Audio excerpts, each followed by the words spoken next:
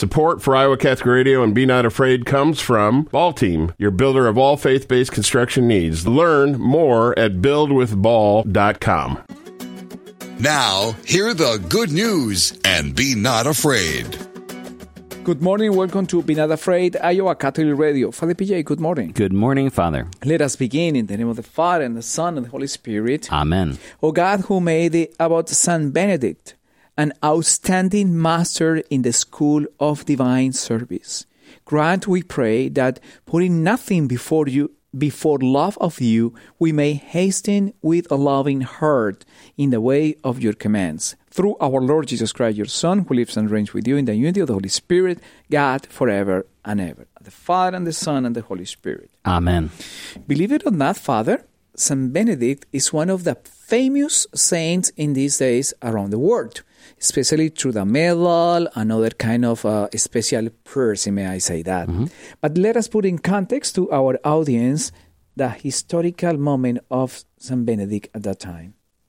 Yeah, so Benedict is born in or about 480 in Nursia, in what is now Italy, though they didn't know that yet. And he lives a good long life, right? He dies in 547. We're more certain of that date for a number of reasons, especially sort of changes in Roman government that happened in the course of his lifetime. But the main thing is, right, that Benedict is understood as the father of Western monasticism. Now there are two important pieces there. He's called the father, not the founder. Oh. So monasticism existed centuries before Benedict. He had to learn it from other people himself. In fact, a large part of what constitutes the rule for which he is most famous, right, is his reflections on like people living monastic life badly. So it's his sort of more mature reflections on this is a particular way of life in the church. It's recognized and validated by the church, but there are good ways to do it and bad ways to do it. The other bit, though, is that he's considered the father of Western monasticism. And this is because monastic life exists in the Christian East. And while the lines of what constitute East and West were certainly less clear in his own day, Benedict knew Eastern monastics, or what today we would call Eastern monastics, monks that were from further east than he was. And he deliberately chose to organize his life differently. Not because he saw the way they did it as bad, but because he thought that the way of life he was proposing was more livable for more people. And that becomes very, very significant because Benedict is really fundamentally a community man. If we make a clarification in terms about monastic life, mm-hmm. religious life, secular life, and diocesan life, like at you and me. So these are categories that we use now that would have been basically foreign. Like he wouldn't have known what to do with any of that. I right? know that. But but I think it's important for our listeners to catch because the time that Benedict is living is when all of this stuff first begins to take shape.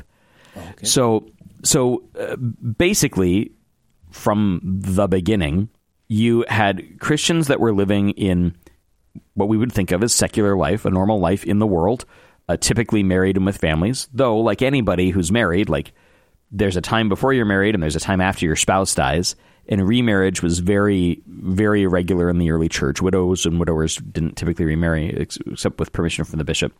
And so, like, even then, it's not like everybody was married all the time, right? Okay. So you basically had people living in the world. That was the language they would have used for it. Secular life. That's what the word secular means, is in the world, of the world. And then you had people living what they called monastic life. Today, everything we think of as religious life would be part of this. Okay. But the other forms didn't exist yet. But you basically had this hard divide between people who lived in the world and people who lived in intentionally religious communities, or as solitaries. And the reason for the word monastic, it comes from the Greek monos, which means alone. And Benedict himself tells us about the origin of the word. He says there's a twofold meaning. It's a kind of a double entendre. The monk both lives alone in the sense that he is very often by himself, but he is first alone with God, or he lives for God alone, so that the sole goal or orientation of his life is ordered toward God. He's playing off of St. Paul here, right? Who, when he's riffing on marriage, says, if you're already married, stay married. Don't leave your wife to go pursue God alone. But if you're not married, maybe think about not getting married, because it's going to be easier for you to pursue Christ alone as a single person. What about secular clergy? So secular clergy are in a kind of a hybrid state at this point. They definitely lived on these grounds a secular life. Okay. Though at the same time this is happening, is becoming more and more common for bishops to gather the celibate priests into a household with themselves. Mm-hmm. So like St. Augustine, who's more or less contemporary, slightly off, but we're the same basic historical period. That's exactly what he does, is when he moves back to Hippo, he gathers a community around himself of other single men, and he lives in a house with them, and then his sister lives next door with the girls, and they live what we would think of as religious life. Now, over time, this all gets like highly distinguished, and there are different kinds. But what Benedict is most concerned with, and this is his real kind of contribution to the church, is that monastic life in the East stays largely an eremitical affair. It's very solitary. And so the kind of ideal is that of the hermit, who only comes together to be with people for sacraments and liturgy, or occasionally perhaps for counsel. Whereas Benedict has this experience early on of trying to be a hermit, and it doesn't work, because too many people are coming to him for advice. So we say to him, monks keep coming and saying, "Father, we don't know how to do this. Father, we don't know how to do that. Father, we don't know how to. We don't know what to do with this crazy person in the monastery." And so he decides the better way to organize this style of life is to put people in communities together on purpose, to have them elect their own leader who will serve as the father of the monastery, and then you're not supposed to run around.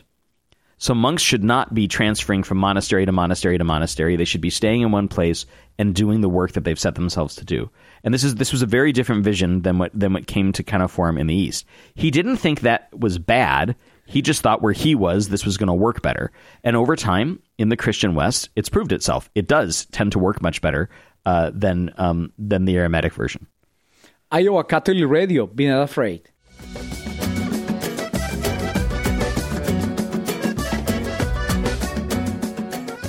Welcome back to Be Not Afraid, Iowa Catholic Radio. Our seminarian, Matthew Joel, is back with us this week, and Matthew had the great privilege of attending Benedictine College in Atchison, near St. Benedict's Abbey. Matthew, what, in your time there, what struck you most, or what do you feel like you learned most or took away best from the monks and from Benedictine spirituality? That's a good question. Thank you, Father and Father Fabian, for welcoming me on. I think, so Benedict has had a particular influence in my life because he's been my confirmation patron or saint. And the Benedictine monks there were also very influential in my life. I went to them for spiritual direction, and they really challenged me in my prayer life. A big thing that they do is called Lectio Divina, or praying with Scripture in a certain way, where the aim is for contemplation with the Word of God. And so they really, really challenged me in my prayer life to commit to daily prayer, and that really impacted my life, I think, because my pursuit of priesthood has been a very gradual process. And something that really stuck out with learning more about St. Benedict's life is this poem that one of my choir directors at Benedictine, Dr. Timothy Thoraldson, he put it to song for his doctoral work. And the first line of the poem, which I forget who composed the poem about St. Benedict's life, but it's talking about his call out to the desert and why he went. And the first line is just very simple, and it was love that shook him. And that's really, like, at first, it didn't strike me too hard, but it's just really kind of percolated over time. And I think people tend to overcomplicate, like, vocational discernment, or even if you're living out a vocation, like whether it's marriage, priesthood, religious life, it's easy to overcomplicate or overthink things, but at the end of the day, kind of where that call or invitation to love is coming from, and just the simplicity of it. It's very interesting. And the first idea that came to our mind when we're talking about St. Benedict is discipline, Discipline. It's what it is. It's not a debate. It's not questionable that we must be fulfilled completely in obedience, God's guidance. And that deeply spirituality is still consistency until today, So the church from the very beginning has had to deal with this dynamic of sort of religious enthusiasm, as they would have called it in the 19th century, right? So the issue is, of course, it's very clear from the Gospels and the Epistles, Christians should look and act different than other people. At the same time, that's not an excuse for erratic or neurotic behavior. It can't be used legitimately as an excuse for psychopathology or some other kind of mental illness, right? And even if they didn't have the category of mental illness precisely at the time, Paul writes about people that are clearly just nuts and that he thinks are just nuts, and you can do something about it, right? Mm-hmm. And so Benedict is dealing with this because as an alternative lifestyle, which is what monastic life is really proposed as, especially initially, it has the tendency to attract sort of crazy people. I lived religious life for 16 years. I know about this. Plenty of crazy people in religious communities. Really? And which is not to say that the lifestyle itself is crazy. Like this is the point, right? And so what Benedict is trying to do in important ways is legitimate and structure this life in the church so that it can be stabilized and healthy, good for the life of the individual who feels drawn to monasticism, but also put the monastic life at the service of the rest of the church. So, a very important fact about St. Benedict's life that I think is especially significant later on in the way that the devotions attached to him become associated with deliverance and exorcism is that St. Benedict was not a priest, and he refused priestly orders several times. He was insistent he was doing a different thing. Could we ask him why? Yeah, well, lots of people have asked why that are smarter and better than me about this, but I think that the consistent response is that Benedict's drive, like his whole focus, was around this alternative lifestyle that today we call monasticism, and that is fundamentally a lay movement. Like monastic life or religious life is at its root a lay thing. That isn't to say clerics can't be a part of it, but it's rooted in their baptism, not in their ordination. And the reason that's important is because in order for the religious life to be at service to the local church, this can't simply be a convenient way for us to house clergy or an easy way for us to make sure priests don't misbehave or something like that, which is sometimes the way that it gets presented or talked about. It's an expression of our baptism in the same way, or the same kind of way, that marriage is an expression of our baptism. It was love that shook him. It's love that typically shakes someone up enough to dare to promise to be with somebody else for the rest of your life. And so it's love that can shake somebody up enough to say, I'm not going to marry for the rest of my life, and I'm not going to own anything for the rest of my life, and I'm not going to go anyplace else for the rest of my life, and I'm going to entrust my life in humble obedience to this guy who's not much less messed up than I am. That's monastic life in a nutshell. And so it was critical, I think, for Benedict to not be ordained so that this wasn't confused for something particular to orders. And that's the reason, religious life has flourished in the way that it has, not only for men, but really and especially for women. Right. Because it's not attached to orders at all. And so the great heritage of women's religious life, especially that we come to know in this country with more active communities, is in some ways really only possible because of the back work that Benedict did 1,600 years ago. It's incredible how a simple man can transform completely the monastic life first, and secondly, the spiritual and vocation life as well, because the majority of us, I speaking from myself in terms of that vocation, is to be a priest, but he wants to stay as a servant in a monastic scenario. This is why it's so deeply his spirituality in terms of this spiritual battle. It's very traditional to use his medal as instrumental to avoid any kind of evil attack. So the St. Benedict medal, this is why I wanted to drive the point home about priesthood. The St. Benedict medal is a very powerful sacramental in the life of the church in defending individuals against evil. But it's rooted it's not like we're trying to channel Benedict's priesthood after death. That's the whole reason it's important that he's not a priest. It's just his raw sanctity. Like a baptized person all by themselves, genuinely being faithful to the promises of their baptism, living out as best they can in the life of the church, the life that God's lived for them, can chase the devil away. And they can do it even after death. And the medal, the way that it's cast, right, it has these Latin initials, basically, that are directed not only to keeping the devil away, but keeping the wearer in the presence of God.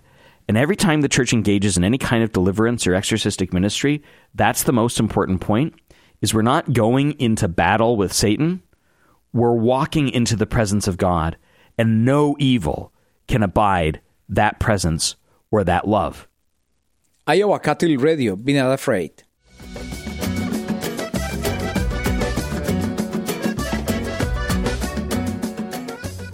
Welcome back to Be Not Afraid, Iowa Catholic Radio. Before the break, you had been explained us the magnificent and efficient design in a spiritual manner about this medal.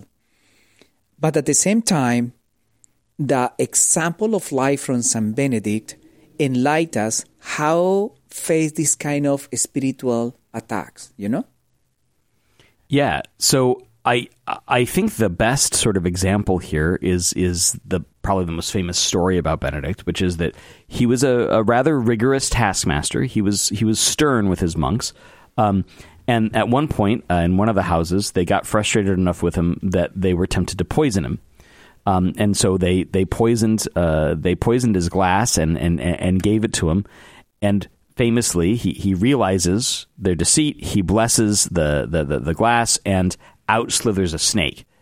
Now, it's not that there was a snake hidden inside the glass. The snake is meant to manifest the poison, right? But evil manifestation. The manifestation of evil and of the evil intent of the monks who were trying to kill him. I think in some ways, probably the most obvious part of the story is sometimes monks are so wicked, they actually try and murder their superior. So, like husbands who beat their wives don't have a market on domestic violence. But the reason I think this is significant for us, sort of in our context, is that evil simply cannot abide the presence of holiness. And holiness is only possible through faith, hope, and charity. So Benedict lived in such a way that his faith, his hope, and his charity, his personal relationship with the Lord Jesus, and his communal relationship with the church was the most obvious thing about the man. And evil just couldn't stand to be in its presence. Like it literally would slither away because they knew it couldn't do anything to him. And so today we rely on his intercession for the same, but more than just relying on his intercession to make sure we don't get gunk on our shoes, we should be imitating the same. We should strive for the same level of holiness. And following that comment in this Sunday liturgy, St. Paul again writing to the Romans chapter 8 verses 18 to 23 said, "Brothers and sisters, I consider that the sufferings of this present time are as nothing compared with the glory to the revealed for us. For the creation awaits with eager expectation the revelation of the children of God. For creation was made subject to futility, not of its own accord, but because of the one who subjected, in hope that creation itself will be set free from slavery to corruption and share in the glorious freedom of the children of God. We know that all creation is groaning in labor pains even until now, and not only that, but we ourselves, who have the first fruits of the Spirit, we also groan within ourselves, as we await for adoption, the redemption of our bodies. The word of the Lord. Thanks be to God. Wow. So St. Paul is using an image that will be carried through the whole, it's at the base kind of the church's imagination here, and becomes significant in the life of Benedict as well. And that is of maternity, right? So it's about birth giving. Baptismal fonts, right, evoke both the imagery of tombs, because one dies with Christ as one goes down into the waters, and also of wombs, because one is literally born of water and the Spirit. And so when Paul says that all creation is groaning in labor pains, he's literally saying, like, think, those of you that have given birth or been with your wife as they gave birth, or even just like seen, schlocky TV shows where you got the lady lean back, that kind of business, right? Like, this is what's going on, that all of creation is sweating, panting, paining.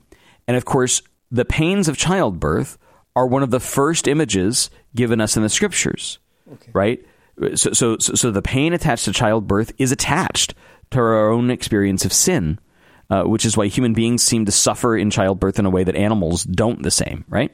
But what happens, right, is that while creation is groaning in labor pains, we are waiting for adoption. So creation is in a certain sense giving birth, and we're being adopted or grafted onto Jesus' own body. We're coming to share in his life, not in a metaphorical or an exemplary way, in a real way. I saw just the other day, they've developed new techniques for skin grafting for people that have suffered serious burns, right? Mm-hmm. So we know what a skin graft is when a person has a serious burn. Well, they've begun using fish skin to help people that have like real serious third-degree type burns, right? And what they do, just like they would do with human skin, but rather than taking the skin like from the back of your thigh, they'll take skin from a large fish and they'll not just wrap it around, but actually sew it onto and feed it with blood from your body so that the skin grows. It looks real weird. The person looks kind of like Aquaman. But of course, what it does is when skin burns away, the new skin covers the soft tissue underneath, and it gives it a chance to heal. And the people that have their skin grow back, eventually they remove the fish skin so you don't have scales for the rest of your life. It looks like new. It's actually healthier skin than what they had before. It's almost like baby skin, right? Well, the same kind of thing is what's going on here.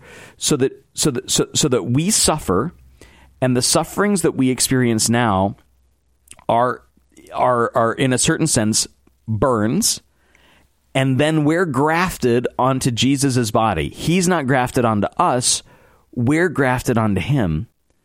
And that what happens is we don't wind up. It feels strange and new initially because it's not our natural environment, but we actually wind up healthier, better, holier than we were before. The language of first fruits is also important because the first fruits is what are offered to God. And that's the goal here, right? Is to make sure we are a first fruits, a sacrifice offered in thanksgiving to the Father. Beautiful. Father, send us with your blessing, please. May the passion of the Lord Jesus and the merits and the prayers of the Blessed Virgin and St. Joseph, our Father in faith, St. Benedict, St. Paul the Apostle, and all the saints, grant that whatever good you do or suffering you endure, heal you all your sins, help you grow in holiness, and bring you to everlasting life, the Father, the Son, and the Holy Spirit. Be not afraid, Iowa Catholic Radio. Be not afraid. Jesus is on the way to encounter you. Go forward and be not afraid. Support for Iowa Catholic Radio and Be Not Afraid comes from Ball Team, your builder of all faith-based construction needs. Learn more at buildwithball.com.